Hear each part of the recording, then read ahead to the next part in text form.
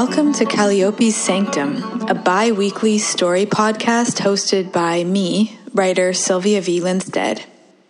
This podcast is dedicated to Calliope, primordial and first muse of epic poetry and ecstatic song in ancient Greece. This podcast is a place of sanctuary for her oldest stories. It's a return to the wild garden, to the spring, to the ground of being and the source of inspiration in the earth. Here we honor Calliope as muse of earth. Here you'll find some of the stories beneath the stories of old Europe. Short fictional or poetic pieces written by me that explore elements of indigenous old European mythology. And this is a term coined by the late archaeologist Maria Gimbutas, with a focus on pre-Hellenic, pre-patriarchal Greece. So come sit with us in the honeyed light among the ripe pomegranates in Calliope's sanctuary, where the stories that arise directly from the ground of being and life force can still be safely told and celebrated. Come lean against the sun-warmed stones with the fragrance of propolis and myrrh in the air, and the trees heavy with autumn quince. This is the garden before the fall, a sanctuary for all hearts in this time. Join us and be revived.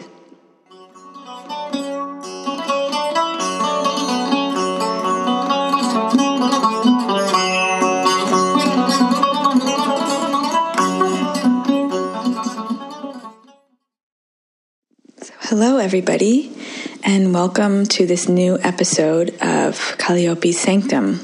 I'm recording this episode on the new moon in January.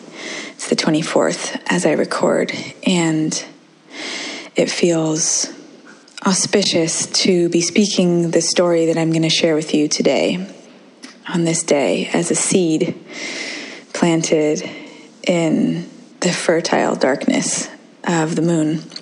So before I introduce Andromeda's dragons and the mythic background and context of the story, I just wanted to open this episode today by speaking to the really intense times that we're in, like on a global level, environmentally, and also politically, obviously, and then also personally. I just know that so many people I love are going through really difficult times right now, and there's a sense of chaos and intensity that can feel really frightening. I certainly have been feeling this, just really experiencing a lot of intensity. And so I wanted to share a few things that have been coming to me recently that feel like they want to be spoken to all of you listening, and they feel also connected to Andromeda's dragons, as kind of a good opening introduction. So this extraordinary book came to me a few months ago. It's called The Way of the Rose, and maybe some of you have heard of it. It's by Clark Strand and Perdita Finn, and it's a book dedicated to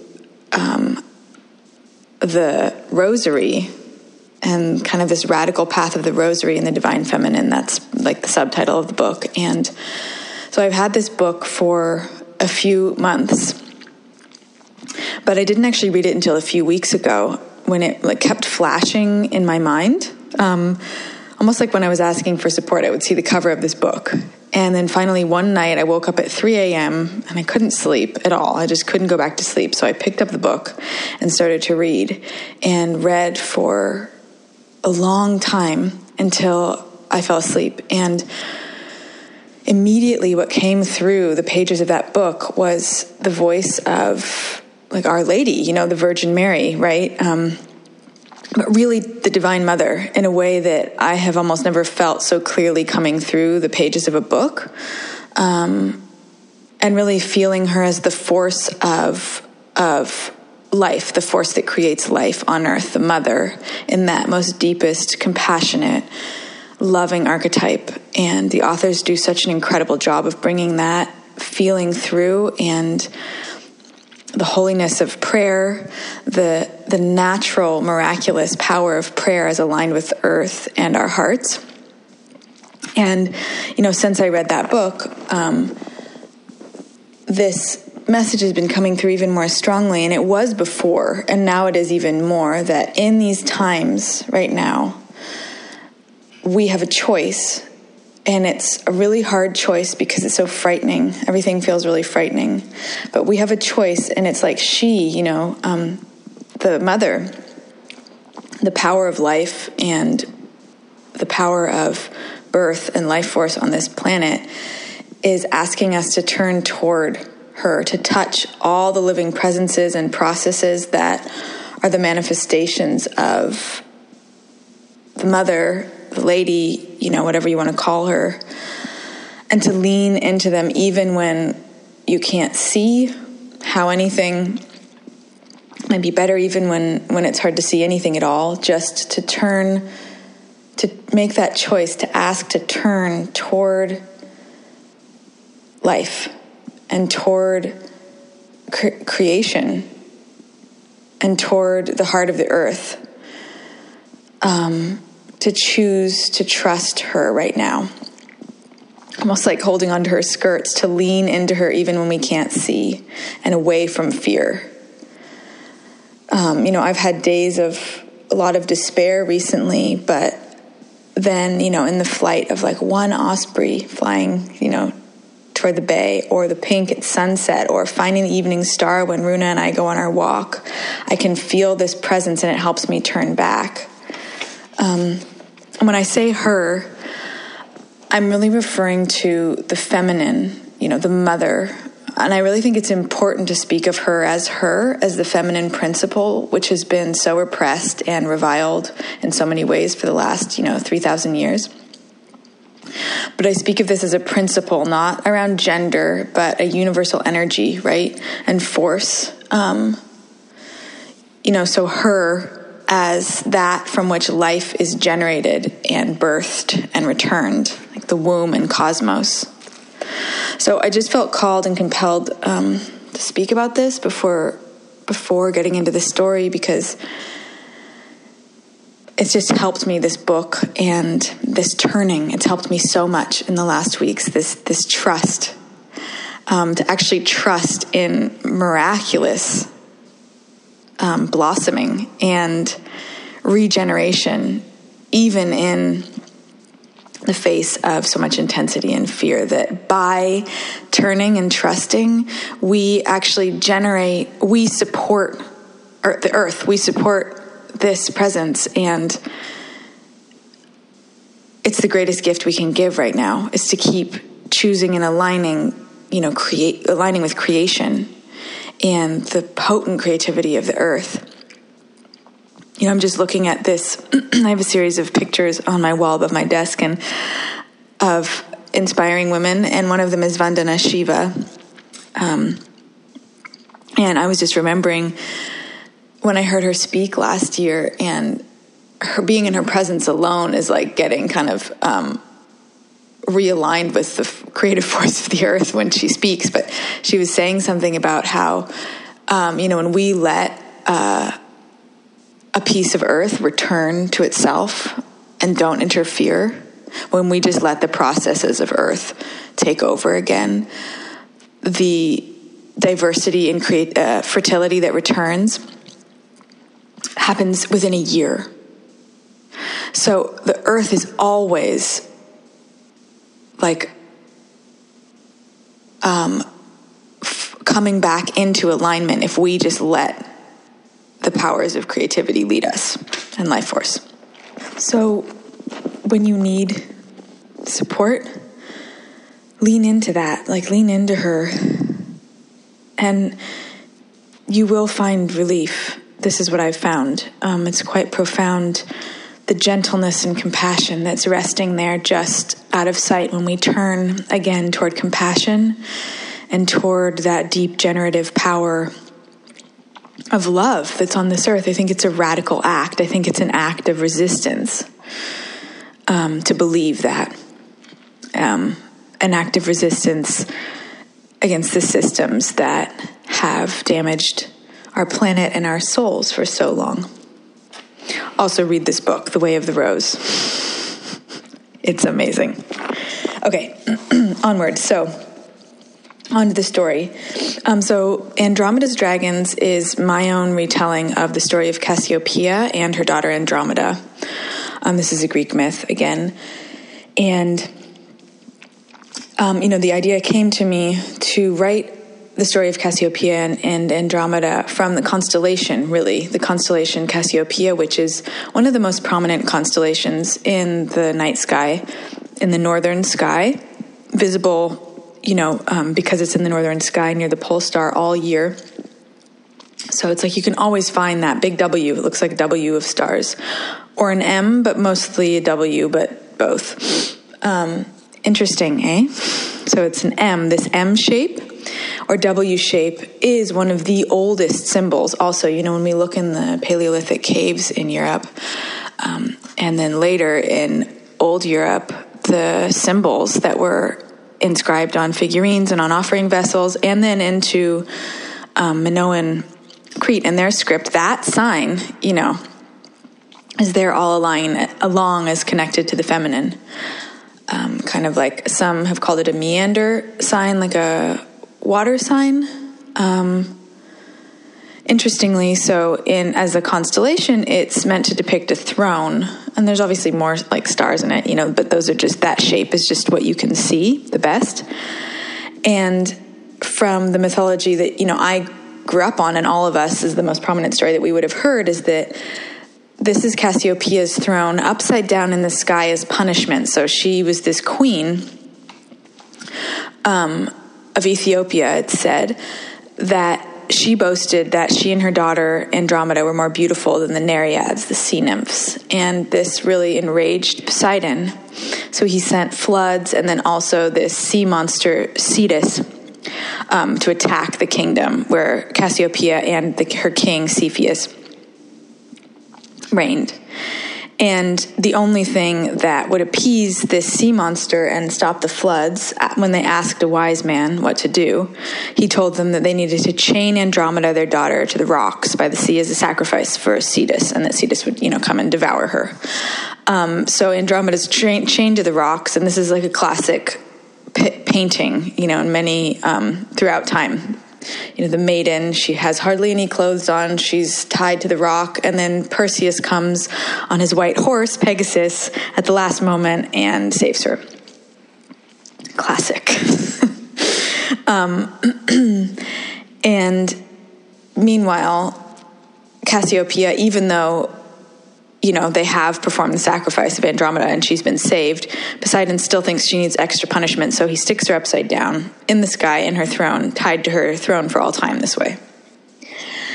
And if that doesn't sound like a reversal of the powers politically, right? I don't know what does. Because when you look kind of at the history of the constellation, I have this great book called Star Names, Their Lore and Meaning by Richard Hinckley Allen, which is an older book with a great kind of historic look at all the major constellations and stars. And very often this constellation was just called something like She of the Throne, like the lady on the throne. There's nothing about her being upside down on her throne. In the Middle East, like in the Near East, in ancient times, this constellation was actually thought of as a henna-painted hand, or sometimes a hand of a goddess holding a palm branch. And then much later, it was referred to actually as Mary Magdalene, which is really curious. So there's something going on here that is more than just this particular, in my opinion, quite politicized story of the queen hung upside down in the sky for saying she was more beautiful than the sea nymphs. And according to Robert Graves, his theory about Andromeda specifically, as the one chained to the rock, is that she is actually, this story was actually coming directly from Near Eastern myth and like Sumerian myth, and that she was Tiamat, the great sea dragon, sea monster she was called, with the great chthonic, creative, feminine dragon force of that land, kind of the other face of Astarte. And there's a story that's very, very similar where a hero named Bel, on his white horse, kills the sea monster, Tiamat. So, interesting. And also this suggestion that there's other depictions of a goddess like Astarte or like Aphrodite chained to a rock, and so there's this parallel. So all of those pieces together, after doing some research, were what compelled me to write this story, wanting to kind of return that constellation and that power to her true force and name.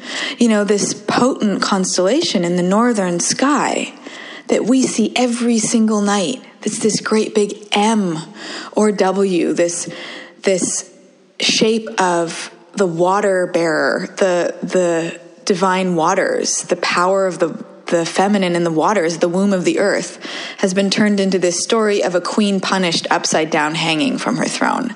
And I've just had enough of that. So this is my version. And I believe that it gets at the roots of what's really going on in this story. And just to add, before I begin the reading, if you enjoy these stories, these retellings, these reworkings, these kind of excavations of the old myths, you can find many, many more in poetic form, in short prose, in more audio recordings, and in some essays and explorations on my Patreon, which is dedicated to my time in Crete and researching this material. So there's a link in the show notes and in my profile if you want to read more. All right, enjoy. Andromeda's Dragons. What chain, oh my grandmothers, have we been carrying since the day Andromeda was bound to a rock by the sea? They say she was chained because of her mother Cassiopeia's vanity. She was not. She was chained because of her mother's power, and all that her mother's power opened in that city by the sea where King Cepheus ruled. Cassiopeia never boasted to be more beautiful than a Nereid, as the stories tell. She was one. An old sea force. Cepheus, king of a great seaside port in a southern land, had married her for her beauty, and the abundance of purple dye and gold ornaments he took from her people when he plundered their island and stole their queen for his wife. He did not know that her motherfolk were women from the sea. He did not know that her beauty came from the dark moon. Every month, she became a sea dragon. When the moon was dark, her blood turned her scaled and beautiful and too powerful to remain within walls. When she was a dragon, she could not be contained. When she stepped inside her bleeding womb, she stepped into the sea and knew it for her tears and the tears of all the ones who came before her, their loss and their love together. Husband, you have married chaos, she told him at the end. You have married the chasm from which life arises and returns. I could swallow you whole, but I will not. But for many years before that, she managed to hide her secret. Theirs was a rich house. She had her own quarters. They smelled of lotus oil, of myrrh, of juniper smoke. Her robes were purple. She washed herself in water consecrated not by her husband's priests. She would not let them touch it, but by the stars, by the great M in the sky, water pourer or water bearer, depending on the season and time of night, the oldest oracular sign of her mother's people, 2 V's, 2 vessels, mother of oceans, mother of caves. To these stars she traveled when the moon was dark and she became a dragon. They were her throne. She was murex purple, with a tail like a snake and patterned with chevrons. She used her monthly bleeding as an excuse not to see her husband those nights. She was always back by morning. The sea and the sky were both her countries. From inside the sea, she could see the stars. She drifted. She gathered darkness. She bathed in it. In the pulse of sea, of wave, of moon, of galactic winds, and the tones the planets make, she spun circles. She rippled and twisted and dove. She made chaos. She spun whirlpools and black holes. She made gravity too, for bringing back together the pieces of lost dreams, stray children, broken-hearted lovers, and fishermen who knew the ocean as mother and had been blown astray. She conceived her daughter with one of them, a man who she found adrift one night of his own choice. He wanted the darkness. He wanted nothing but ocean in all directions. He knew he was lost in his life, and the only way to save himself was by going all the way into the darkness without a sail, and trust either his death or the epiphany that would change his life. He was a simple fisherman. He had lost his whole family to a coastal raiding party: his sister, his brother, his mother, his grandfather, even his dog.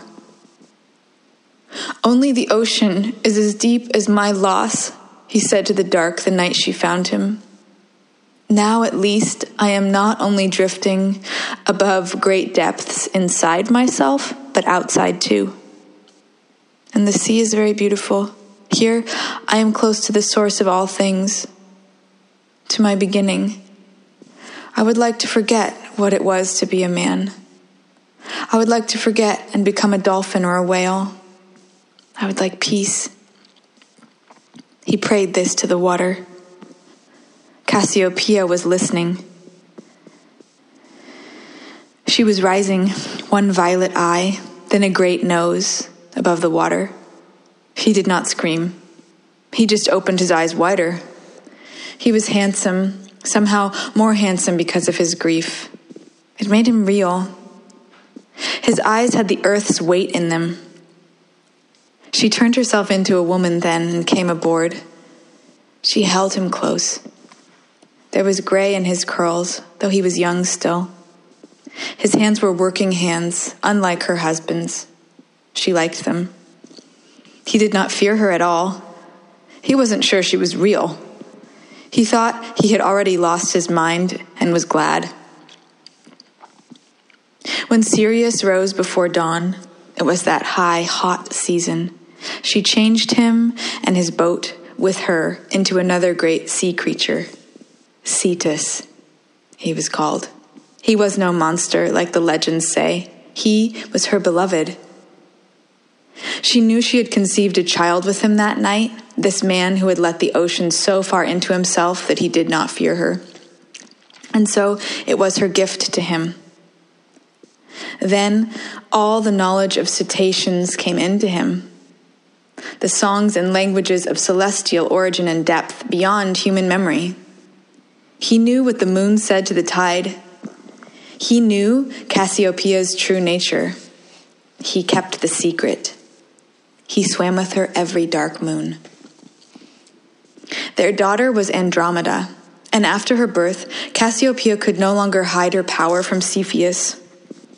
Oracle came into her unbidden, like an illness. She grew scales and coils as she uttered the mantic hymns in front of his advisors, in front of delegates from other kingdoms, in the bathhouse. The gleam of salt and star was at her teeth. Once, she went into a rage when Cepheus spoke to her like a child, ridiculing the blood on her legs. She would not hide it. And the unkempt hair and dirty feet of little Andromeda, who obeyed none save Cassiopeia, and was wild as a wolf pup. In her anger, Cassiopeia changed right before his eyes. Not half, not simply Sibylline, but all the way. She became vast and scaled, purple as the murex. She tore the bed curtains, the marble walls, the window. Little Andromeda, clinging to her hand, changed with her. She became a small carnelian creature, a dragonlet, beautiful as carved sealstone, or an amulet. Cepheus saw then that he was not in possession of women, but of forces. He saw that this creature could not be his daughter. He smelled the smell his wife always carried after her days in solitude during her monthly blood. It was the smell of her power, not her seclusion. It was the smell of her freedom. It smelled of animal, of night air, of wet stones, of metals like the stars make. After that night, Cepheus did everything he could to bind and belittle his wife. He called her savage and sorceress, a witch, like all women, a slut, irrational, raging. Wherever she went and her daughter went, he could not understand and was afraid to follow. If only he had asked her, "Let me follow you there. Let me know you, Cassiopeia, in your wholeness, mother of chaos, wife of stars." Once, very long ago, she had wished he would, but he would not. She might have eaten him whole, but in those days there was no place for a dragon to hide from the wrath of men save in the stars. And she still thought it was better to live as a woman and a dragon only in hiding than not to live at all. By the time Andromeda was a young woman, she was so beautiful and so strange no man would come near her. And yet she carried a sweetness that everyone wanted to touch. As each year passed, Andromeda grew more beautiful, not just in figure or in face, but in depth, in purpose, in clarity, and in wildness. She looked like her mother, but softer. Marriage to Cepheus had made Cassiopeia harsh in her pain and frightening to those who did not know her. Andromeda, shielded by her mother's power and her mother's hurt, retained her own gentleness. She had yet to be sold in marriage. She had yet to surrender her freedom. She didn't imagine she ever would. She did not know what it meant to be chained. When her bleeding came, and she no longer needed her mother's hand to change her into that creature of carnelian and light, she did not hide her nature like Cassiopeia had. Her changing was not a chaos or a rage. It was sweet as a spring's water and as wild. Many days, save those at the dark moon, she spent by the sea, talking to small fish who knew her father Cetus. She called up octopuses and asked after their dreams. She refused sale of her charms or words to any who would hurt them, but gladly shared what she could with the ones who approached her in wonder, asking the secret songs of the sea and of transformation. Women came to her more and more often, wanting to touch her hands, her hip, her dress, her long black hair, which always hung in 3 braids down her back, wanting to touch her skirts, woven after the fashion of her mother's people with great crisscrossed seams of color, like snakeskin chevrons of light. They wanted to see her serpent legs, her changing, her power, and they wanted to know if they had it in them too to change at the dark moon. "Of course you do," she told them. "It has been coiled in the eggs of your womb since you were a tiny fish inside your mother's body. All you have to do is speak to those eggs until one begins to grow and grow. You'll feel it growing. First, as small as a mustard seed only, but translucent like a star, with the map of your whole heart and the unnameable scent of your essence imprinted there. You will know it by the feeling you have, that you've never before beheld something so beautiful or felt such peace, and that it is yourself that you are beholding, the piece of you that was here before even your name, The piece of you that traveled through the galaxy in dragon form, threading between stars, and fell to earth in a burst of flame. It's been there in the ashes of every grief and every ecstasy, every moment of belonging, when you've felt at home, when you've gone barefoot, when you've kissed a child, when you have been kissed by your beloved, when you have eaten a ripe fruit from the tree. There, it is there. It's like a shard of quartz or a drop made of star. And when you speak to it, it will begin to grow and grow until a strange light starts to come from your belly and from behind your eyes and then from your ribs. Don't be afraid. Turn your eyes inside. Turn yourself inside out.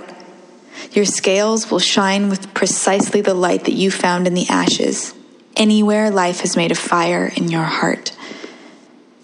This is what Andromeda told the women who came to her. One by one they went away, smiling a secret smile, because even the mention of that bright seed, gold and tiny as a mustard, seemed to remember its truth to them, like a small, high bell chiming, a sound they hadn't heard so clearly since the day they were born. Something extraordinary began to happen across the city.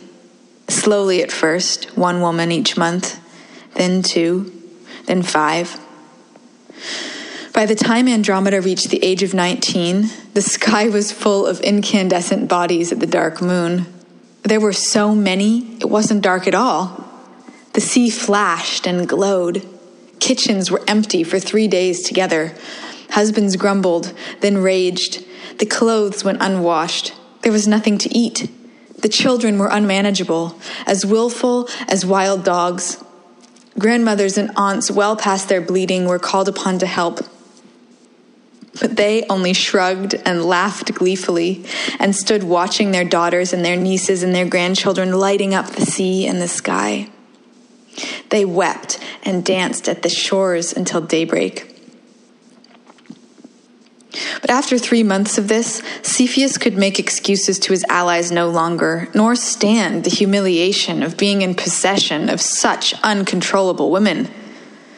All the women of his city, of his kingdom, had become uncontrollable thanks to his wife and the girl who was not his daughter. They all contradicted their husbands and fathers. They unbound their hair.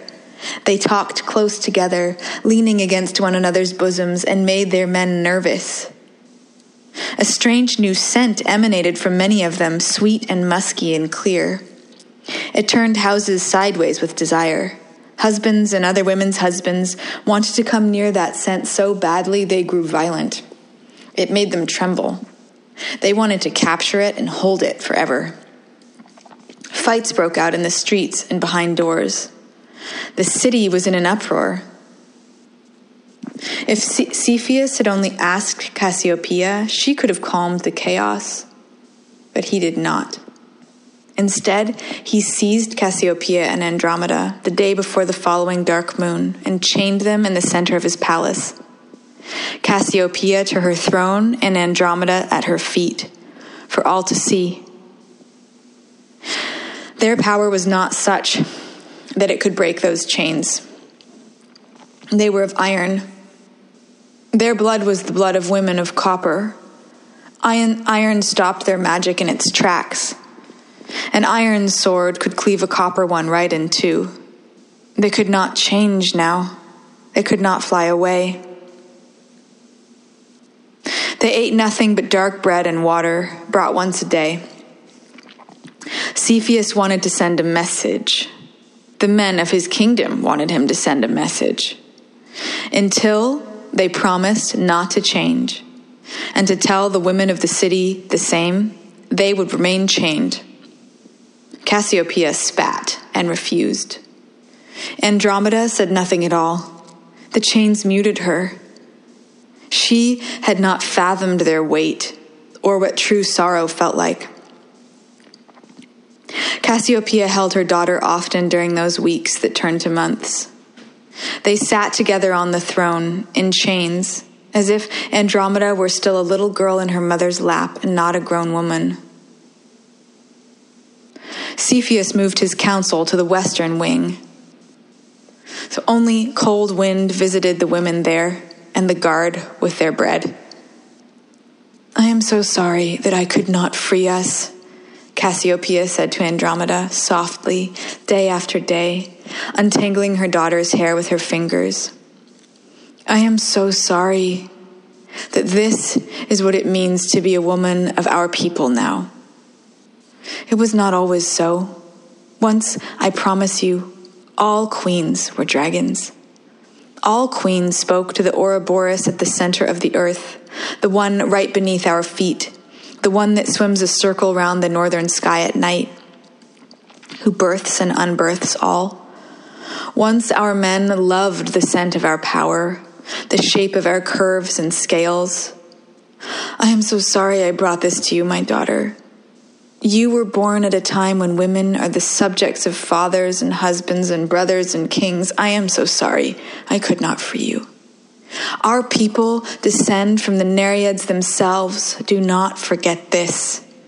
Your beauty is the beauty of the sea, of the deep, silent caves where only the light of the lanternfish touches. Your beauty is the curve of the dolphin's back. Your beauty is the beauty of our people, whose first mother was Aphrodite, who arose from the sea." When Cassiopeia and Andromeda did not join Cetus in the sea at the dark of moon that month, and then the next, the great sea creature fell into despair, and then into rage. He understood the world of men well enough to suspect the worst. He swam the salt waters closer and closer to shore, calling for his beloved and his daughter through the starlight in the high tones that whales sing, keening for their kin. But they did not come. The skies and sea were empty of shining women in their dragon skins. Cetus had already lost enough in his life. He could not bear to lose any more.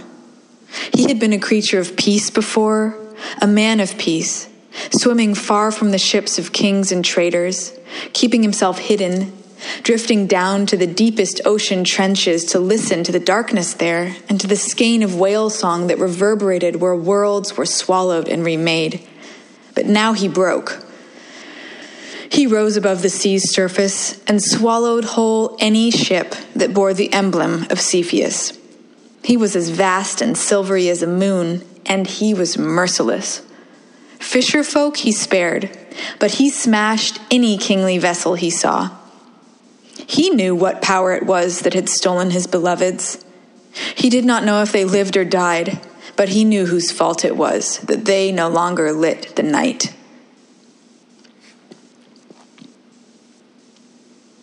Cepheus could muster no force powerful enough to stop Cetus. All were swallowed or smashed against the rocks. Soon enough, there would be no young men to call upon to defend his waters, neither among his own subjects nor those of his nearest allies. The advice of his priests was little better. Elaborate sacrifices of goats, black bulls, and several caskets of wine did nothing at all to appease the one they called sea monster. One morning in the 3rd month of Cetus's rage, Cepheus broke. He went to Cassiopeia on his knees. He knew that only she, of all those living and dead in his kingdom, was powerful enough to stop the sea monster. But he did not anticipate the manner of her reply. He was frail and trembling before her. Despite 3 months of near starvation, she was not, and neither was Andromeda. They were wan, but luminous. Their bones showed through. Their power had waned little. There was just less flesh between it and the world now. The throne room smelled of musk and blood and stone. Cassiopeia's eyes were so hard on her husband's that he trembled more. That was what brought him to his knees. "Tell me, wife, what to do to stop this monster." "He is no monster," she replied without looking up. "Why should I tell you?" It was not a question. "You know, then?" She did not reply. "You know. Tell me, wife." "My daughter," she replied. What? What? Said Cepheus. Give him my daughter, Andromeda, she said again, her dark eyes flashing. She is the only worthy sacrifice. Tie her to a stone by the sea's shelving edge. She's the only thing that will appease him. If what I say proves true, free me too. That is all I ask. Free me from your house, from your bed, and from your kingdom. Cepheus looked between Cassiopeia and Andromeda in horror. His wife frightened him more than she ever had before. How could she say such a thing? Andromeda watched him with eyes still unhardened by betrayal. They were even more difficult to look into than Cassiopeia's. They were so light and so calm. Had she not heard her mother's plan? And yet she still held tight to Cassiopeia's hand. I go willingly, Cepheus, she murmured. She did not look up at him again. The following day she was taken, hands bound in a dark rope, to the edge of the city. There, she was tied to a great stone that could be seen all across the port. She did not fight. Her calm frightened the men who tied her. She was dressed in the finest Cepheus could procure from the seamstresses of the city. Gold leaf sang at the edges of her skirt, its dye a blue that only the sea and full sun could match. Cepheus would not have his sacrifice appear unkempt. He made a great show of her beauty. Heroism stirred in the hearts of the men of the 7 nearest kingdoms as word spread in one long cry across the land. Andromeda is to be sacrificed to Cetus. Andromeda, that beauty of the sea, her virgin body, is bound to a stone like meat at the altar, all at her mother's bidding. But to all who observed her, bound to that stone far out in the white crashing tide, she appeared as peaceful and as strange and distant as a star. In fact, she was so far inside herself she noticed no one. She was calling to her father. She was mustering a silent cry without the help of her scales so that he might find her. Her cry was one unfurling of sonar across the ocean floor. It took her all night and the best part of the day to muster it. But in the 7th kingdom, on that same day, word reached Perseus of Andromeda's beauty and of the opportunity to prove his strength. A woman chained to a rock by her own mother and father as a sacrifice to a sea monster? He would kill the monster and win the woman, and his reputation would be made. She would be the making of him. Already Medusa had begun to build his fame. A sea monster would be easy. He came by horse and took Andromeda entirely by surprise. There was sweat on her forehead. He thought it was terror of Cetus, but in truth it was exhaustion from the effort it took to call to her father while chained and ironed and without her dragon's scales. He thought the look in her eyes when she turned and saw him was virgin reserve, an attractive dismay and feminine disarray at being so near to a man. In fact, it was hopelessness he saw there. It was fear of him. She flinched away from his touch and would not speak to him. Here was a man who would chain her to him, as even Cepheus had not been able to do. A man who would attempt to chain her with his desire and her indebtedness to him as her savior. She choked down tears. He would kill the great whale, her father. He would take her freedom and call it heroism. What had she and her mother done when they planned this escape? Unknowingly, had they created a terrible trap? Perseus held Medusa's head in a bag. He crouched beside Andromeda, murmuring nonsense that he thought would soothe her. Her breast heaved. I have never been so close to losing my freedom as I am in this very moment, she thought, snatching her hands away from his touch, turning her cheek from his murmurings, which were as empty as if he had been speaking to a sheep. Medusa's head dripped. Andromeda thought she would be sick. Never before in her life had she despaired. Now she despaired. Her call had gone through the sea, and Cetus had answered it. She'd heard it, the faintest tremor, but she had heard he was coming for her. She was bound and ironed and could not run to warn him, to save him, and she had no energy left at all to muster another call of warning. She closed her eyes and went into her own darkness. So far inside herself, she touched the earth beneath the sea. In that moment, Cetus broke the surface of the water, exuberant, leaping for his daughter, to take her gently in his great mouth and carry her to safety. But Perseus was there in front of her, lifting Medusa's head from its bag. Andromeda could think of only one thing to do. She had sworn never to use her beauty against a man, but she did now.